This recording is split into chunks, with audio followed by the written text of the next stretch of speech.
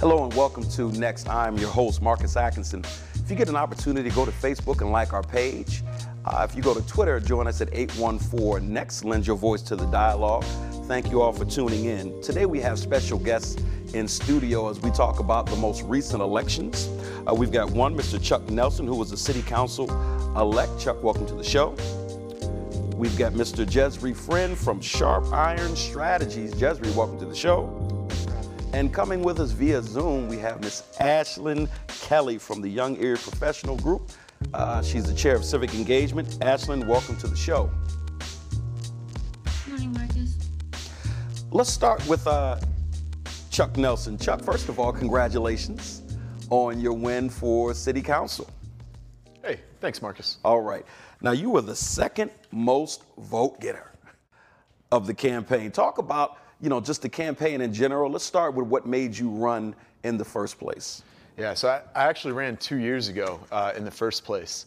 And what really brought me in, and I probably left this off the campaign trail a little bit, but now that I'm in, I figure I can.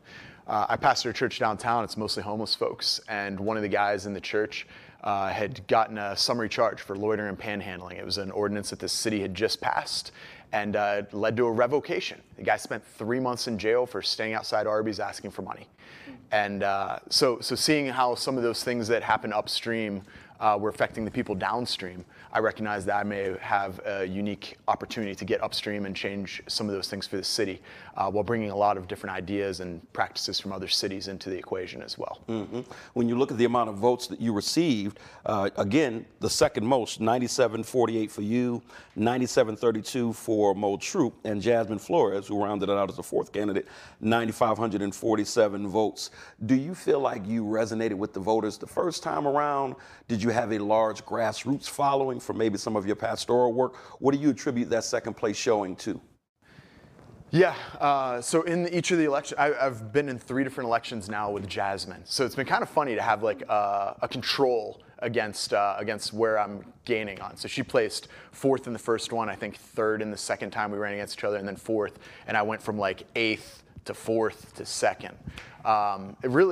It wasn't that I came in with much of a following or a grassroots effort. It's just been steady associating the work I have always been doing in the city with the name. So I didn't really campaign as hard as I have in previous elections for the general, but in the neighborhood, I lead an event called Porch Fest. We raised almost $7,000. We had 21 bands out. We had porches with musicians on them all through the West Bayfront neighborhood. And I don't do that as a campaign. I do that as a guy that lives on 9th Street. And I think that is what ends up resonating with the voters. So I don't know. It's probably shorter than grassroots. I mean, it is just being a neighbor. And as that began to be more associated with the name, I think I was able to move up the ranks. I look at Mo Troop's profile with him being involved in the Erie School District for as long as he has, and him being a hometown guy. I look at Jasmine, this young, fresh-faced upstart. Yourself, again, being in the neighborhood, pastoring this church. Liz Allen was obviously the #1 vote getter. But what do you think it says for the 3 of you coming in, because you don't have established political histories, and on the surface, many people say this is what they want to see more of in politics. The fact that you 3 did so well together, what do you think that says about the electorate and what they want to see in politics? It says a lot about who was on the ballot. I mean, Liz was the only person with real prior experience coming onto the ballot. So for us to have 3 fresh faces, that was the only option. Kathy Schaaf didn't run again, Dave Brennan didn't run again, and Jim Winarski was term limited and ran over to county council. So it was really a matter of who the options were, because I was in an election 2 years earlier, and the guys that had been on city council even in 1988 in the case of Brzezinski, and Mel back in the 90s. I mean, these guys are covering 5 different decades of leadership, and they beat me bad. So I don't think that this was typical to have a slate of people. We had 8 on the ballot, and only one of us had held previous elected office, other than committee members. Jasmine and I are both committee for our voting districts. Mm-hmm. So before we bring Ashlyn in, because she has limited time this morning, I want to talk to Jesry a bit. Jesry, Sharp Iron Strategies. I know that you've done some work in political consultation. Talk about your background in politics and just your keen interest. We've had you on the show before, just talking about some of the things that we've seen play out in the political landscape. Where did this love of politics come from? Well, Marcus, appreciate you having me, and it definitely started, around third grade. In fact, specifically, grade? yes, sir. In fact, I was in my third grade, Mrs. Carter's classroom, and we were writing letters to the newly elected governor, Tom Ridge. And I actually haven't shared that story with a lot of folks. And we sent him hey, Mr. Governor, and he sent us a signed picture back to Mrs. Carter's third grade class. We put it up on the wall. And I just thought that was the coolest thing. And then I found out this guy's from Erie, where I live. And I thought, how cool is it that someone from Erie that lives near where I grew up could reach this level? And of course, we know he went on to even bigger things. And it was actually 8 years old, third grade Jesry that first fell in love with this idea of coming from somewhere to going and being somewhere else and having an influence. So that's where it started. Since then, I dove into NPR and talk radio shows, as every teenage kid does, and moved on to interning and volunteering on statewide campaigns in college, doing internships in college, to running on statewide election campaign staffs, more recently-ish. Many folks know me in Erie from being the campaign manager when John Persinger ran for mayor for the city of Erie. Clearly, seemingly a fool's errand until you meet the guy, and you catch the guy's passion, and you catch his strategy, and he does things just because he says, just the way the guy frames things, he knows it can be done better, and let's show the world how it can be done, and it motivated me to put all my eggs in his basket, and from there on, I've done a few other county races, and now I am an elected member of the PA GOP State Committee. And through that, I've been able to be involved in governor's races and Senate races, and a lot coming up next year in the midterms. Excellent. Thank you for that, Jesry. Ashton, we'll go to you. The Young Erie Professionals. Tell us a little bit about yourself and your organization for those that don't know. So like you previously mentioned, I'm our civic and community engagement. So what I focus on and our committee focuses on is being actively engaged with the community, and then engaging with our civic leaders as well. You were part of one of our many fireside chats this year, and that was just one of several ways that, or one of several things that we did to get involved. And then as an organization as a whole, our main objective is to retain young adults in Erie. We know there's multiple local colleges, and once those students graduate, they tend to leave Erie. So our goal is to try and get them to stay and attract more younger adults to Erie. Excellent. Thank you for that. So the title of Civic Engagement Chair, talk to us about that, and how did you become the chair of that committee? So I became the chair of this committee about 1.5 years ago. I was actively involved with the committee for about 1.5 years prior to that.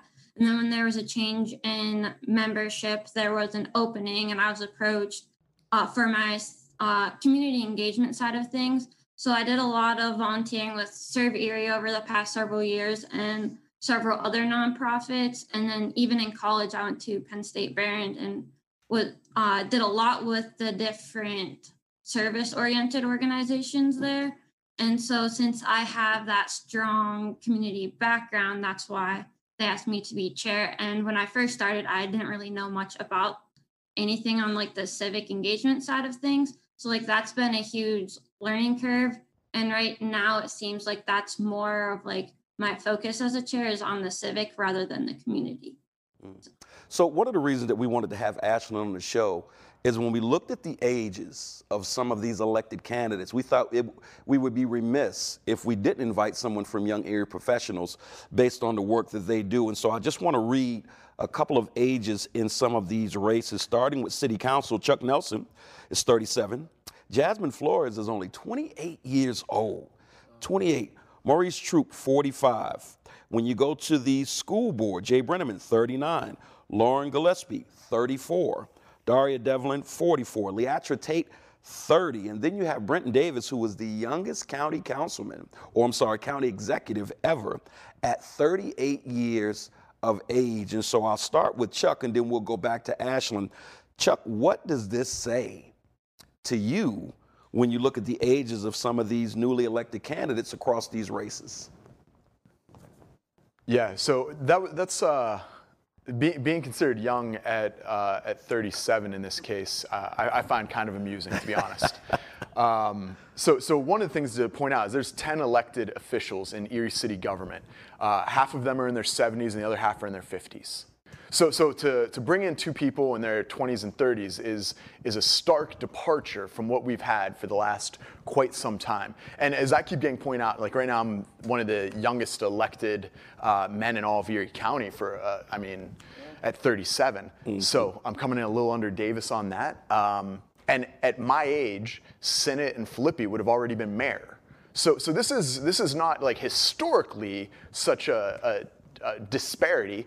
It's recently that we've had this case of such an old representation, and this happens. I mean, from federal all the way down to our local governments. I mean, from my senators, my president, my congressman, they're all in their 70s. My mayor's in his 70s. I mean, this is unique. Is not that I'm 37 at city council. It's unique that we have a lot of 70-year-olds that are still representing and representing consistently. Mm-hmm. It's actually one of the things that I've said about Erie in general, be it politics, community leadership, whatever the situation is, it does seem that there is a generational gap coming from another city for a long period of time, talking to people from other cities for long periods that have been gone for long periods of time. I've stated this on the show before. One of the things that you do notice about Erie is that it feels like you've had traditionally generations missing in some key areas here, and so it's very refreshing. Ashlyn, when you look at the ages of some of these candidates, how does that make you feel as a representative of young Erie professionals? I think it's exciting. One of our biggest goals for our committee is to get younger professionals into those roles. Because like Chuck said, most of our representatives are in their 70s. And earlier this year, we actually did a fireside chat with Kathy Rosdick. And one of the questions that she came back at me with is, why aren't young people showing up to all these meetings and stuff? And we're like, right now we're trying to figure out what's causing that. And we're deep diving into that so that way we can get people to all these meetings and stuff. So that way our age group is represented more.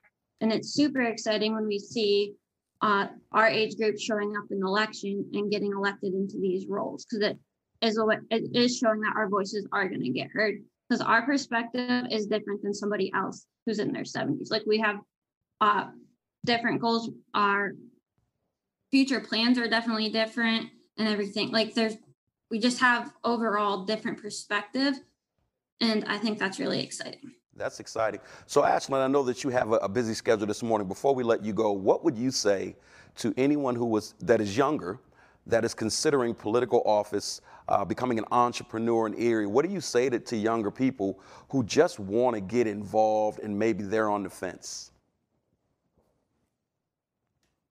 I would say just go ahead and get involved, like deep dive into it. Don't worry about what everybody else thinks. Like, it is going to be hard at first. Like, nothing's ever going to be like comfortable. So feel comfortable feeling hold on, oh my goodness. Feel comfortable feeling uncomfortable. Sorry, that's like a tongue twister there. And like, when you're going out and like doing something, you're doing something that someone else probably hasn't done. And that speaks a lot for our age group, because there's a lot that we have to go do that no one else has ever done before. Because like I mentioned earlier, we do tend to like think differently than those who are older than us. And so we tend to approach things in a different way, and we see things from a different perspective.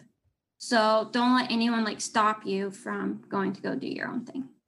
Excellent. Ashlyn Kelly, thank you so much for taking time out to talk to us this morning. Young Erie professionals, take care, and we'll talk to you soon. Thanks for having me, Marcus. All right. And so let's pivot back to Chuck on this conversation. Actually, you know what? Let's go to Jesri. Let's talk about the turnout a little bit, because I know that, per usual, you know, the turnout is something that you always hope for high numbers, and it varies. But in general, we tend to get lukewarm numbers. Give us your thoughts on the turnout for this past election. Excuse me. Yeah, Marcus, the turnout was significant. It was significantly higher than expected. And it's also, I think the more interesting thing is we were told constantly by the narrative, the pundits, that the Democrat turnout would be very low.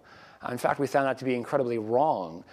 There was 340,000 higher Democrat turnout than the parallel election of 2017. That's 4 years ago when you had county executive races and the same offices that were up now, Supreme Court, Pennsylvania Supreme Court, some Superior Court races of that nature.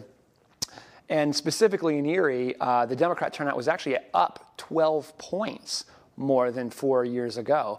In fact, Erie County specifically had 9,000 more people turn out this election than they did in 2017. So turnout was up much higher. So that is of note as well. And yet, and we'll dive into some of these numbers in a minute, is how interesting the changes on where people voted, who people voted for. You have things like Judge Brobson, the Republican who won statewide significantly, however, lost by 10,000 votes just in Erie County. And then you flip the script down to the Superior Court race where the Republican won by 6,000 votes countywide just in Erie. So really interesting narrative. And then more specifically, I think the most interesting race for folks in Erie County was the Erie County executive race. Whoever it ended up being, we were going to have a new county executive now that Kathy Dahlkemper chose not to go for that third term, of which she is allotted as the county executive in Erie per our home rule charter. Mr. Davis won by 2,600 votes, I think was the final count, give or take 4, I think. Mm-hmm. And so it's interesting. You have the top, supposed to be the top of the ballot individual being the Supreme Court candidate, Judge Kevin Brobson, who did win statewide, lost by 10,000 in Erie County, but yet Brent Davis was able to win by 4 points of 2,600 votes. So it shows a lot of voters in Erie aren't the same kind of voters that are in these big metropolis or Philadelphia, San Francisco. When they say all elections are local, and lately the political pundits have said, well, that's gone away, and it's not true. Everything's become federalized. And I do agree with that sentiment mostly, but here we found out that local candidates really do have a shot at their local races, and Chuck's an example of one of those things as well, is how he's been able to continually improve by being the local candidate. So that's an excellent segue. Chuck, speak to that, especially the point about the Dem numbers being up. Talk about the turnout. Yeah, I think that's a big focus right now, especially with the access to mail-in ballots. This is the first time I've voted, and I didn't do it the day of election. I had to drop off my campaign finance forms, and I was in the I was already in the courthouse. So I just popped in. I was like, hey, can I grab a ballot while I'm in here? Here you go. The access to that, and as we say that we would like to see higher voter turnout, it gives us a better representation of the population when more people are out voting. So that increased access, making it just simply easier. And they checked all my stuff when I went to vote. They weren't just, they still knew my name when they handed it to me. So it was nice to have that kind of access available. And I think that's really what's pushing the turnout on both sides. Although I think the Democrats have really, it's no longer about, election day. For I think this election in particular, we were able to exercise, hey, and on November is your last chance to vote. Make sure you get your mail-in ballots in. Make sure you show up at the courthouse and vote.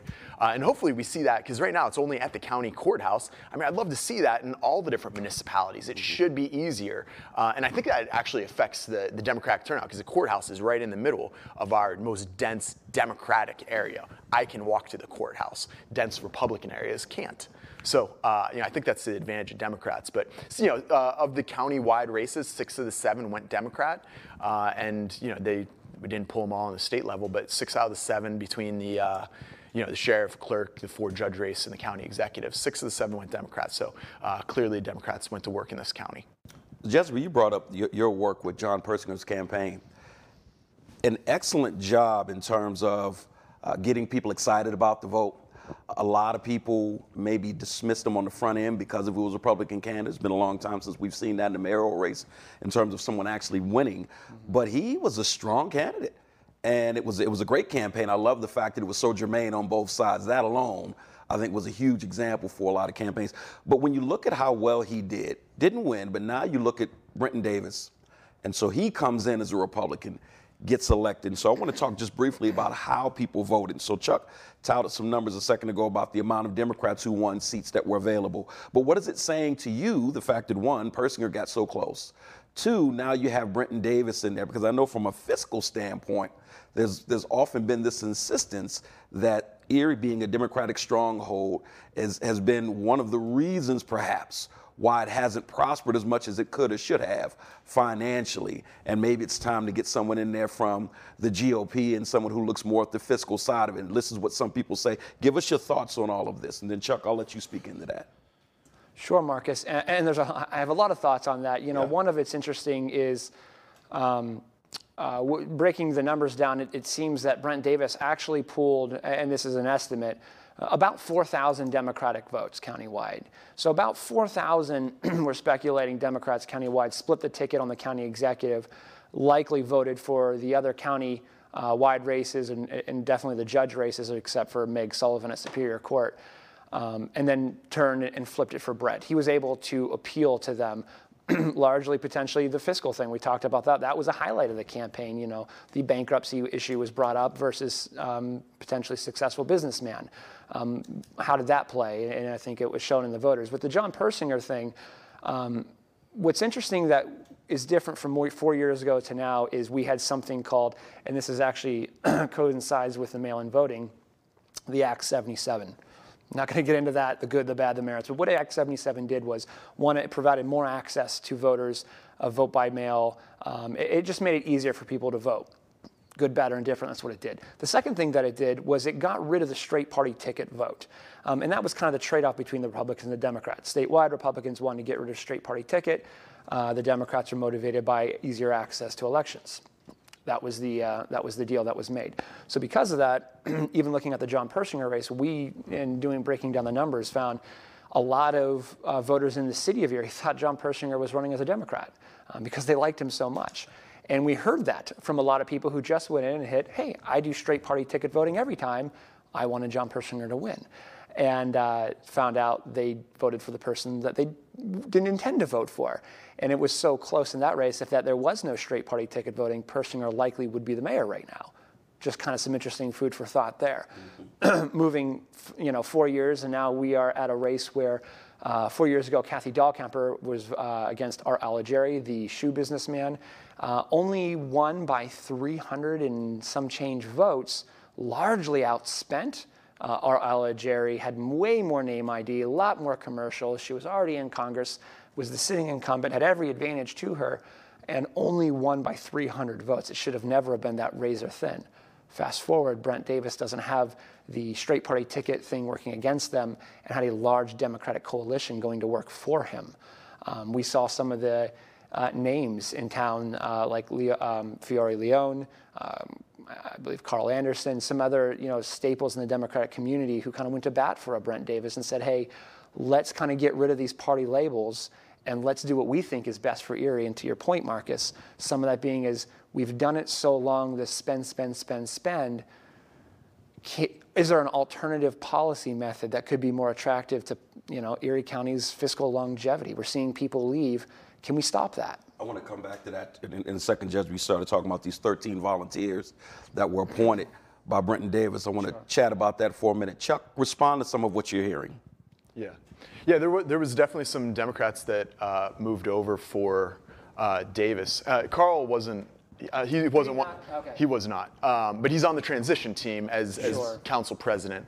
But Spagel was one that went over. Tom Spagel, yeah. So, and one of the things, spending time, I would go out to different clubs, and I was at one of the old clubs, and I was talking to people at the bar about who they're voting for, and there was some people that just had a lot of concerns, and I think a lot of those Davis votes were votes against Tyler for, in some case, I think pretty regressive reasons, but I think a lot of that win is 4,000 votes that went against Tyler for very regressive reasons.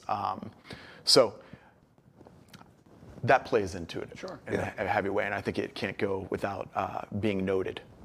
Chuck, I'm gonna stay with you for a second. Talk about this notion of running Erie as a business. That's been a debate for a long time. There's always, I think, in every local government, every local municipality across the country, this push and pull of people, projects, people. You know, you want to be people-centric at the same time you want your community to thrive economically. Where's the blend?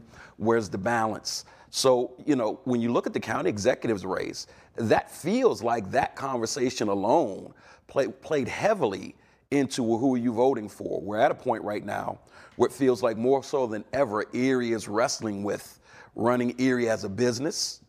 And in the minds of some, it's like that's what we should be doing. Being very conscious of the people in Erie, in the minds of others, that's what we should be leaning into. Give us your thoughts on that, and where do you think Erie is on that pendulum? Yeah, I hate that term. and it's not just that I hate the idea of running government like a business. I'm a pastor of a church. So I hate when I hear about nonprofits and ministries being run like businesses, because then you're looking at like where it is that you could extract the most revenue and cut down the expenses the most in order to make the greatest profit. Now, I'm all about optimizing things, but as someone that leads a nonprofit, as someone that leads a church, I have to optimize things to make sure not that the stakeholders are the ones that are getting the most outcome, but that the people that we're caring for are getting the most outcome. And that's the big difference on the business aspect of it, is that it's not just about representing stakeholders, but it's representing the people at need. And that's really, it's that difference in philosophy that I think really keeps me in the Democratic Party. Mm-hmm. That you have a very unique profile as you come into this race, and that's one of the things that's been very interesting about you, between not just the fact that you pastor a church, where you pastor a church, who a lot of your constituents are. You've had a vantage point that a lot of people just don't bring into politics that is probably needed right now. Jesry, wrestle with that same concept. Running Erie like a business, being people-centric. Where's the balance? What are your thoughts on that? Sure, I would actually agree a bit with Chuck on the term running like a business. I think it's an overused buzzword. I think what we actually mean to say is accountability. Mm-hmm. And that's where people are trying to see it. When it comes down to is, you know, what does the government do is it provides the goods and services within those, you know, what they're allocated, allowed to do. You know, we talk about the county executive race and we think it's going to be this end-all solution. Let's be really honest here. A county executive position is not as sexy as we've made it out to be. It's not as sexy as all the money that's been dumped in it on both sides to gain control. Because of the home rule charter in the county, actually county council has quite a bit of authority when it comes to county services. As far as running as a business, again, I think what voters want to see is more the accountability. When we saw, good, bad, or indifferent, how the Dahlkemper administration was utilizing, let's say, the CARES Act funds and some of the plans for some other things, people want to say, is that the best use of the funds? And the knee-jerk reaction can't always be to spend, spend, spend, because we've been doing that. And to your point earlier, Marcus, is that pushing people away? Do we want to see something new?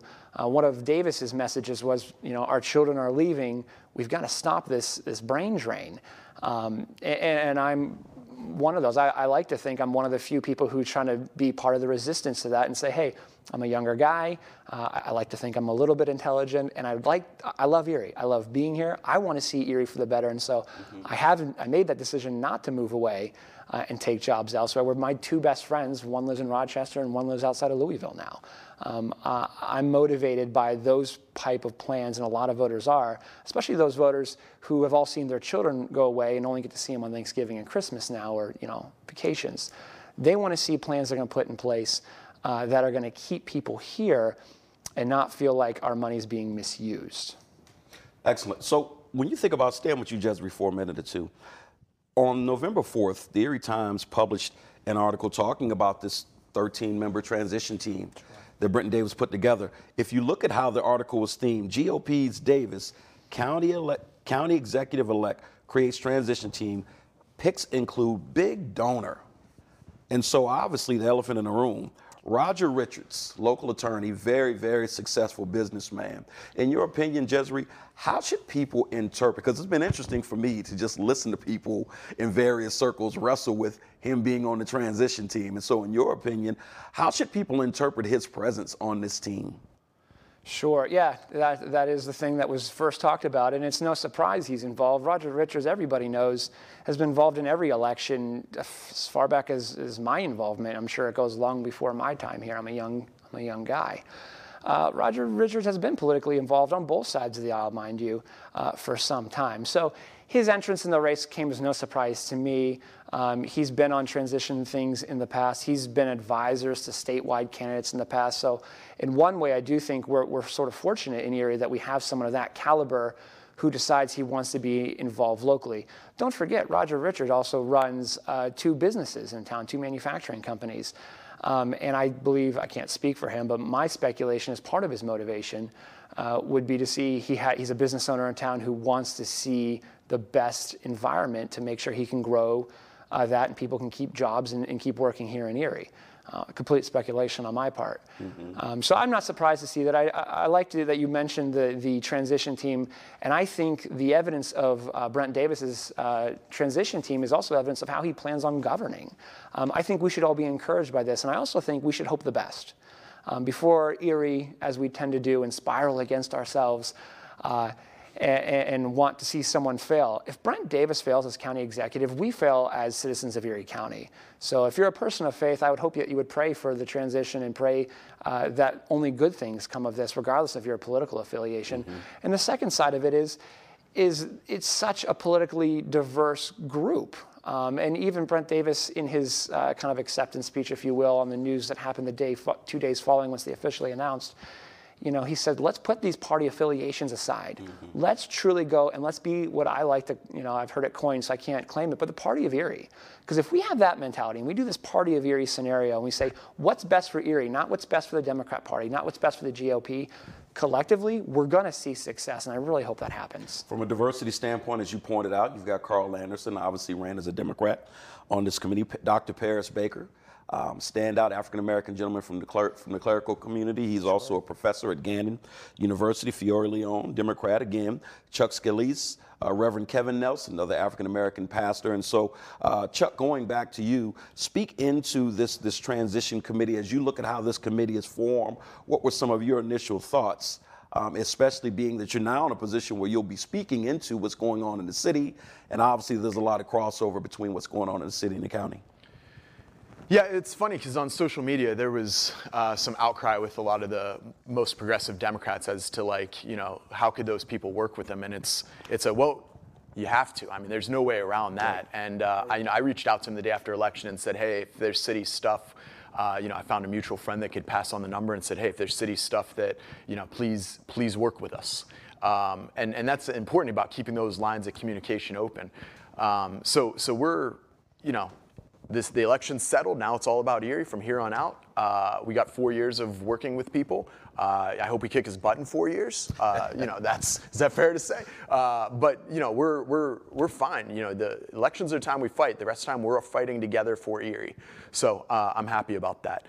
One thing I want to run back to something. You were talking about taxes chasing young people away, and young Erie professionals talking about that. I'm looking at city budgets primarily, but I spent last month. I went out to the fastest growing city in the nation that's of Erie's size, and I spent time with their city council, and I looked over their budget, which is double the size of ours. And when we talk about different cities and how they're growing, you could say about these Sunbelt cities that are growing in contrast to the Rust Belt cities, but it's not like Austin, Texas is being run by some cowboy Republicans. That's about as progressive of a city as you get, and that's where the growth's happening. This idea that Erie's declining because of Democratic leadership, and I want to see people that bring ideas and bring progressive ideas, which is typically more on the Democratic side. But when you get a guy like Persinger versus Schember, I'm not sure which one's more progressive. I think that's where you pull a lot of the votes from the Democratic base for that. So, running the city with an efficient government doesn't mean necessarily that we need to cut the budget down. Right now it's under $100 million. Good luck finding another city of 100,000 people with a budget that small. I just would like to see it shifted off of home ownership and that issue. Something, Chuck, I'm very glad that you said that a second ago in terms of how some people were received from accepting positions as an appointee of Brenton Davis's new committee. And if their political ideology didn't necessarily line up, they were kind of excoriated over it. Like, why would you do that? You have to work together. I'm very glad that you mentioned that. It makes me think about a situation with, on a national level, Steve Harvey, the comedian and, jack of all trades at this point. He talked about him working with Dr. Ben Carson, about him getting an initiative off the ground with homeless people and utilizing an old school. And he spoke to President Trump about it. President Trump put him in touch with Dr. Carson, Secretary of Housing at the time, and they started to talk about how to make this a reality. He was lambasted for that. And he was like, what am I supposed to not talk to this man about doing something for the people I'm passionate about? And so I'm glad that you mentioned that. Let's segue a little bit. Erie County United, because it obviously was noted, you've got Jasmine Flores, Lauren Gillespie, Leatra Tate, and then also get Lydia Lath. She didn't win, but she was a strong candidate. Erie County United, you think about them, obviously this is a grassroots organization who is completely people-centric. And then you look at the election of Brenton Davis and you add in the ARP funds and the cries for equity, and you've got this moment right now that it feels like a local version of Game of Thrones, right? Everybody's trying to go to the Iron Throne. And so in this moment, Jesri, we'll start with you. How do we wrestle with the issue of equity? What can not just Davis, but elected candidates in general do, in your opinion, to make everybody feel like we are collectively moving Erie forward? Because everybody utilized that theme to some degree. Yeah. But that's always the argument, like, well, who are we moving forward?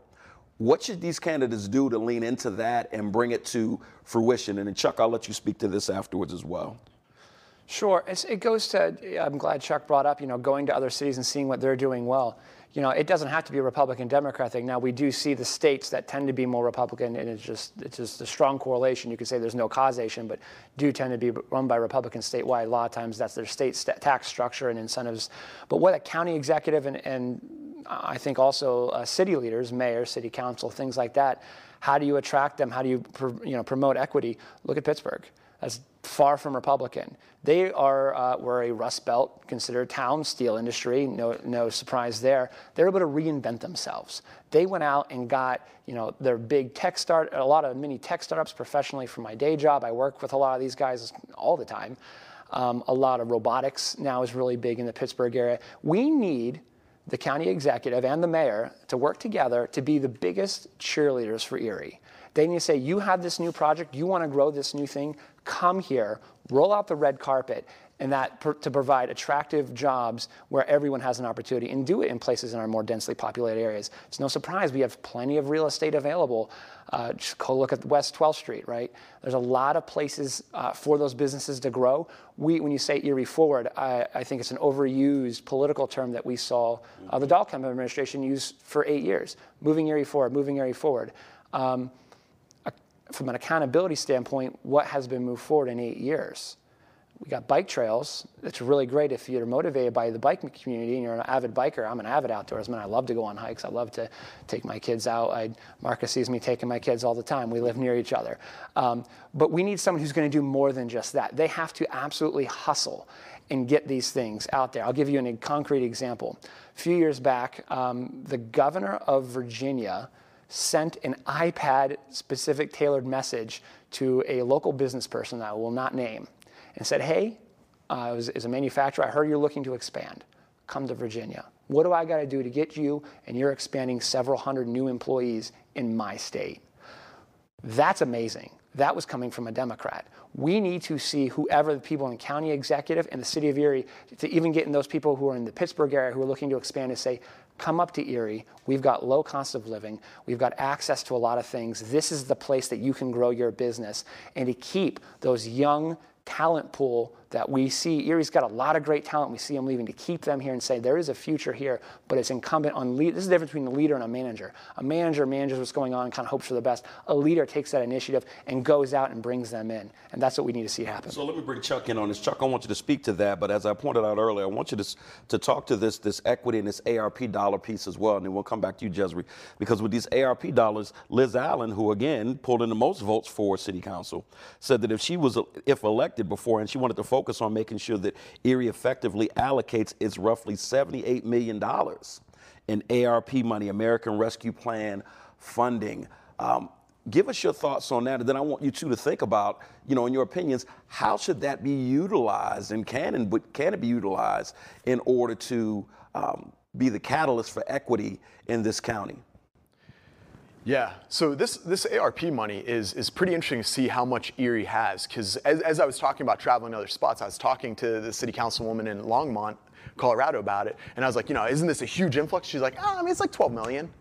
And I was like, oh, you're getting way less money than us. And then I look at the numbers from Allentown, and they're getting like about half as much as us. And then I look at the money going to Youngstown, and they're getting even more than us with half the population. So the administration really focused on getting it out to cities that were seeing decline as a once in a generation chance to offset that. Right. And when you look at the we talk about equity and inclusion issues, like these are areas that, in particular, people of color and the impoverished communities are being left behind at a greater rate. When you look at where Erie has declined, the 9,000 people that have left Erie City, they're all white people. I mean, the black population has stayed steady, the Hispanic population stayed steady, the white population left. And I think a lot of that comes down to where opportunity is, and if you have the opportunity to leave, people have been leaving. And that's part of the brain drain that's come with it. So if we're going to rebuild a base of it, we need to make sure that everybody has opportunity, but not opportunity to leave, opportunity that keeps them here. And so when we look at how this money is being spent, I want to make sure that it's not being spent. I want to make sure it's being invested, that it's not being spent on stuff that is increasing programs that are for a limited time that we're going to have to cut in 4 years when the money's gone, and then we're going to be left with a pension liability. That's like the worst case scenario. If we add a couple dozen cops to the force and are left with their pension liabilities in 5 years, that's going to be terrible. But if we're using it for business investment, grants, home improvements, home ownership, things that we could use to root the community, if the money is going there, then this money isn't being spent, it's being invested. And that's, I think, really the key thing. But half of it's going to be spent before I even get to vote on it. So I don't know what I get to do. ARP dollars specifically, Jezreel, what are your thoughts on that? And in your opinion, how should Erie move to utilize those funds in the community, not just the city, but the county as well? Yeah, I love what Chuck just said, and let's see, there we are. Here's a conservative, and I imagine you're of the liberal persuasion, or at least a Democrat.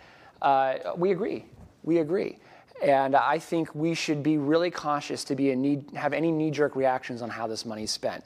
If we want to do the best, we need to invest this and not spend this. I like that Chuck is now in city council and he's already concerned about pension liabilities. Across the state, that's Pennsylvania's actually biggest threat to our fiscal longevity, and that I'm not going to get into a whole pension reform right now, but it is a concern. And oftentimes when these types of money come down, these are not thought of. We're thinking about the short and near term, and we need to be thinking about 10 and 30 years from now for the next generation, not people that are worried about their next election. That's really important. So my advice is let's take a little bit of time and let's make sure we're doing the right things. Bring everybody to the table. Have those conversations. Make sure people aren't being left out. I would like to think the Davis administration has already started to show his hand on some of that. That's kind of how the approach that he's going to take with some of this. To Chuck's point, it does seem the current administration, both at the city and the county level, they look like they're trying to spend as much as they can before the new year. I think that's unfortunate.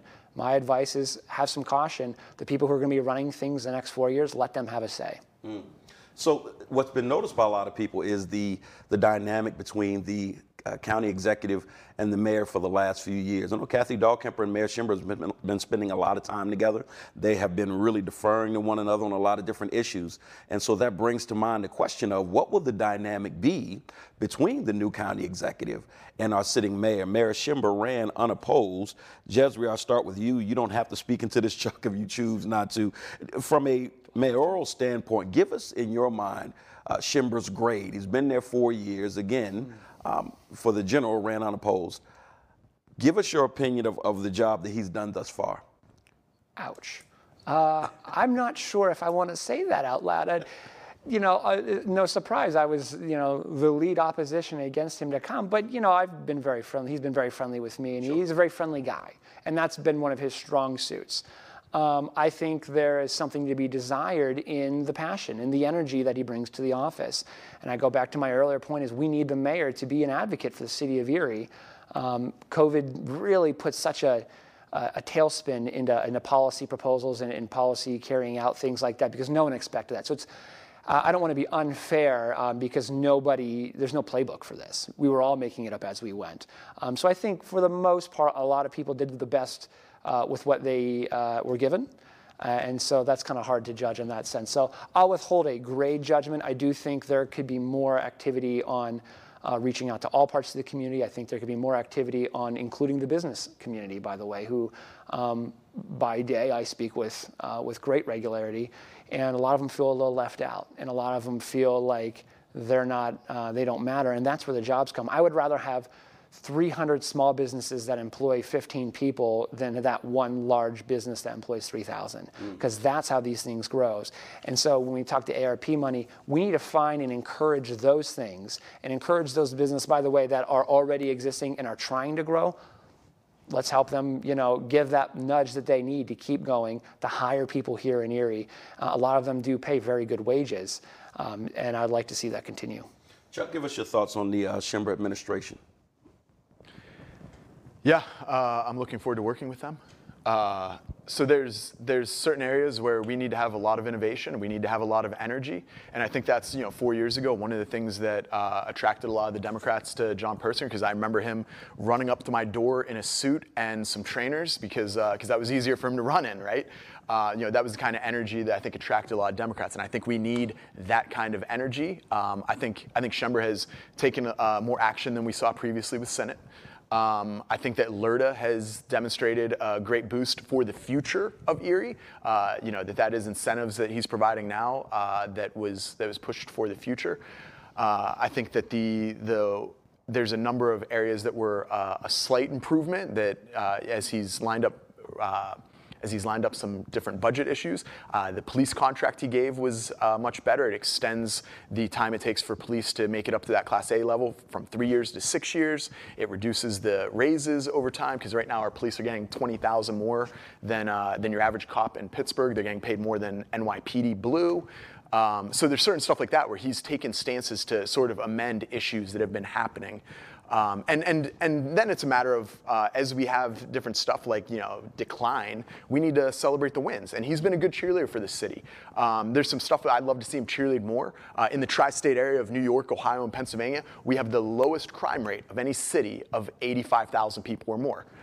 I feel like everyone in Erie should know that. We should just consistently know that we are the safest city in this tri-state area. Because people talk about leaving it because of danger, where they say, oh, you live downtown with your family? It's like, yeah, of course. It's the safest city in the tri-state area. Why wouldn't I?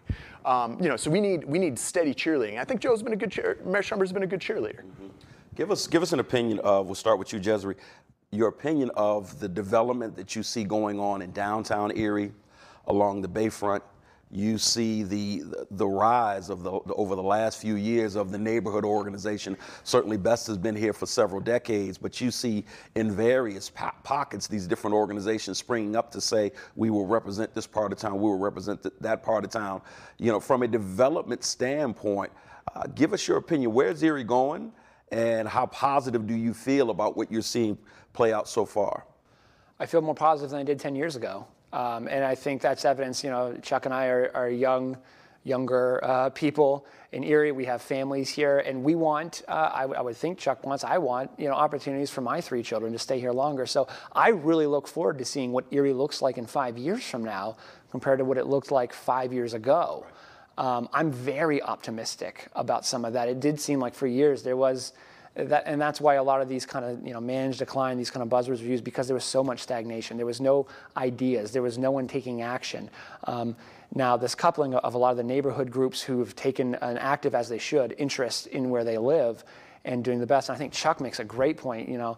It wasn't that long ago we were in the news constantly about the shootings, and there was a lot of negativity and a lot of hostility that was happening, and there was a lot of us versus them in the city, and it was not a good look. And we were in the news too much for the wrong reasons. For ESPN to come in and do a series on the basketball and some of the families that were fighting, that's the wrong reasons. I want ESPN and CBS the next time to come in and say, hey, look at where this Rust Belt city was 2 decades ago, and look at where they're at now. It can happen. And I do think, to the other one of the talking points that we should not be wearing with a badge of honor, that something should have been done long before, Persinger got involved in the downtown stuff, and some of these other guys who have now taken an interest, and by the way, has caught on to some of the vision, and they've been taking their own money and doing these things, is that we have the poorest zip code in the country down the Lower East Side. That's embarrassing. And I hate to say that we have to say that to get a little bit of attention from the federal government to get some of those more monies than the Allentowns and things of that nature. And that's part of the reason why some of that has happened. That's unfortunate. I don't know why our previous leaders has not saw that and immediately put their foot in the sand and said, nope, not on my watch. But we saw too many managers managing decline and not taking action. So I hope it looks better. I hope the Davis administration plays a role in that. I hope Mayor Joe Schember plays a role with the Davis administration. They continue to work together well. I will say, we were talking about the point of grade. I was really disappointed when one of the, Schember was billed as he was the finance guy. He's the guy really good with balancing the checkbook. And then we saw the whole situation with the water authority. And then said, we'll use this to pay off debt. Turns out they weren't able to pay off the debt with that.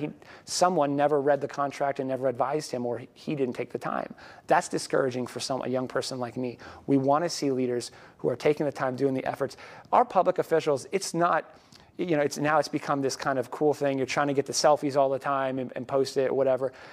The people who are going to be efficient in helping my hometown of Erie, which I love, are going to be the boring politicians who are out there just doing the nuts and bolts. That's what we need to see more of. I want to go back to just something you mentioned a second ago, the ESPN story with the shooting. Yeah. And certainly we don't want to be on anybody's front page or anybody's 30 for 30 about a shooting. But that particular instance actually spoke to the strength of our citizens, if you think about it, because with that story, you had the coach, the son of the coach, murdered the brother of the assistant coach.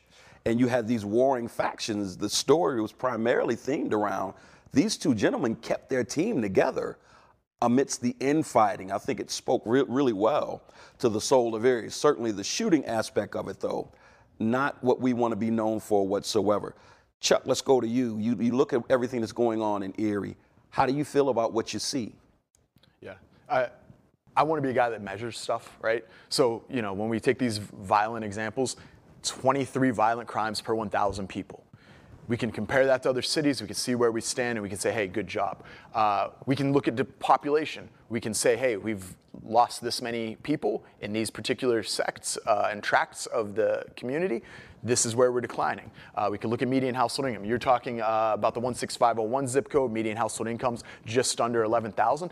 I mean, that's policies from the 70s. I mean, the stuff that hasn't been fixed on that, not looking to displace any of those 1,000 households, but looking to bring in mixed income communities so that we have an opportunity to see success around us and hopefully be driven towards it. I just want to see the numbers, and I want to be able to grow them and to put them in the right direction, whether that be for the budget, whether that be for quality of life, whether that be with crime and issues of safety in the city. Like, let's look at the numbers, let's be analytical about it, and let's look at what other places have done to improve those numbers, let's implement them, and let's win.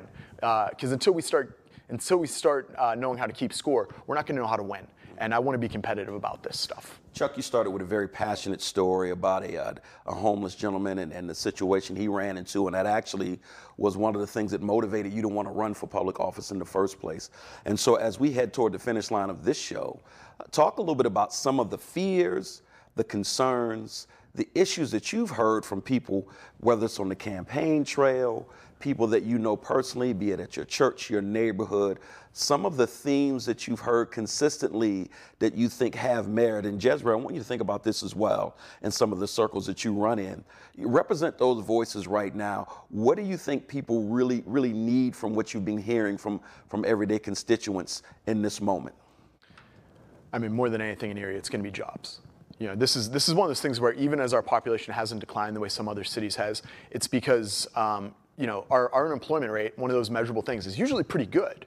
It's the wages that are so terrible. So people are leaving our city for higher wages, and people aren't willing to come in because the wages are lower. So we need to find areas that we can increase the wages. Like what I said when I was out in Colorado, that city had expanded high-speed internet as a public utility to the whole city. And I looked at the councilwoman and I was like, we just can't do that in Pennsylvania because state legislators banned it after Philadelphia started working on it. And she laughed at me. She goes, it was illegal here too. We just did it. What are they going to do? And now 28% of their jobs are tech jobs, typically drawing in young professionals. They've got businesses coming in for the highest speed internet in the nation. And you look at this and you're like, okay, well, I see what our problems are. I can measure them. I can see what other places are that are succeeding in those areas of problem. I can then see what they did. How do we implement it? What resources do we have to bring that together? Let's copy the smart kids. And because nobody's going to hit us for cheating. I've never seen a city get an F for cheating. If you can cheat and get away with it, if you could copy the smart kids, let's get A's, let's start competing, let's start winning on these things. You referred to it briefly, but Allentown, I know that in terms of cheat off the smart kids, the land value tax, I don't know if you spoke to it specifically in that last segment. Very quickly before we go back to Jesry, talk about what it is about that land value tax that you thought Erie could imitate and why we should pay attention to that. Yeah, so. Hey, and Allentown and Reading have both passed this recently. Both in the 90s have had major things where they brought home rule charter, and we have not. We're still stuck in a third-class city code, which a third of the cities that were in that have departed from because it's a failing system. And then the other thing is Allentown implemented a city revitalization investment zone downtown, or theirs was a NIZ rather than a CRIZ. And then they implemented a land value tax. And what this is that I have a house right next to me that is the same square footage on the same plot of land that's paying half as much taxes as me because it's a deadbeat landlord. And he's not deadbeat, but like, you know, he hasn't done anything to improve it as much as I have in the last few years. So his house is assessed at less value than mine because he's extracting value from the community, whereas I'm investing it, and I'm being penalized for that. We have the same amount of land. Whoever maximizes that land should not be penalized. So I posted a study. I had a Center for Tax Reform do a little study, and this would save Erie City residents, people that live in their houses, $1.2 million.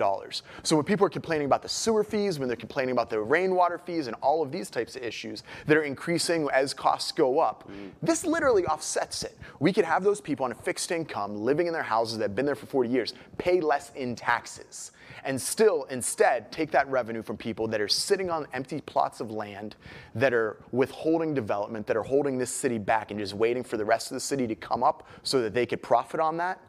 Those are the people that I'm willing to hit with a little harder penalties. Jesry Friend, take us home. What do you think that people need in this city in this moment based on what you're hearing, and what are your hopes and aspirations for the Davis administration versus what you're hearing that people need? So I don't think I have time to say all those things, but I agree quite a bit with Chuck on some. I say it does come down to jobs. People vote with their checkbook. They vote with, are you doing better than you were 3 years ago? If you're not, what are we going to do to change that? And that's evidence, by the way, with this last election is people realize we don't like the direction we're going, and many people cross party lines and says, let's give this guy a shot. So Mr. Davis has a tall order to fill is, can he live up to some of the promises he made? Can he provide people of Erie County a different way to do it? Chuck mentioned the NIZ and stuff that are happening in other towns that have already done this. It's no secret. It's been in the news for some time. Senator Laughlin has been pushing the CRIZ. This is something that the mayor has to request specifically from the governor. I would really hope, we're asking the grade of the mayor, I really hope he takes advantage of this and listens to Senator Laughlin. I know Mr. Davis has spoke about this on his campaign, and we engage with the governor's administration, hopefully get a CRIZ and things that's actually going to help our community. Let's put the political identities to the side. Erie can't afford any more political division. We've had enough of it. I've had enough. I'm sure a lot of your listeners had enough. So what do I want to see in the future? I want to see that go away. I want to see Erie win for the sake of Erie winning. I like Chuck's measured approach to things. I like the way he's saying we got to look and see if those things are working, and let's cheat off the good. We don't have to reinvent the wheel. Other people are doing things the right way. For so long, we've chosen to look the other way and not take the initiative. What I want to see is seeing more initiative taken and better things coming to Erie. And I really think the Davis administration, you're going to see a lot of that. Well said. Ashlyn Kelly, Young Erie Professionals, we want to thank her for coming on the show. Sharp Iron Strategies, Jesry Friend, we want to thank Jesry for coming on the show. And City Councilman-elect Chuck Nelson, we want to thank Chuck for coming on to the show. And we want to thank you, the viewer and the listener, for taking time again and choosing Next with Marcus Atkinson on WQLN. Tune in next time where we will tackle issues both locally and abroad. Here on WQLN, we can catch the show every month on the fourth Sunday of the month at 4 p.m.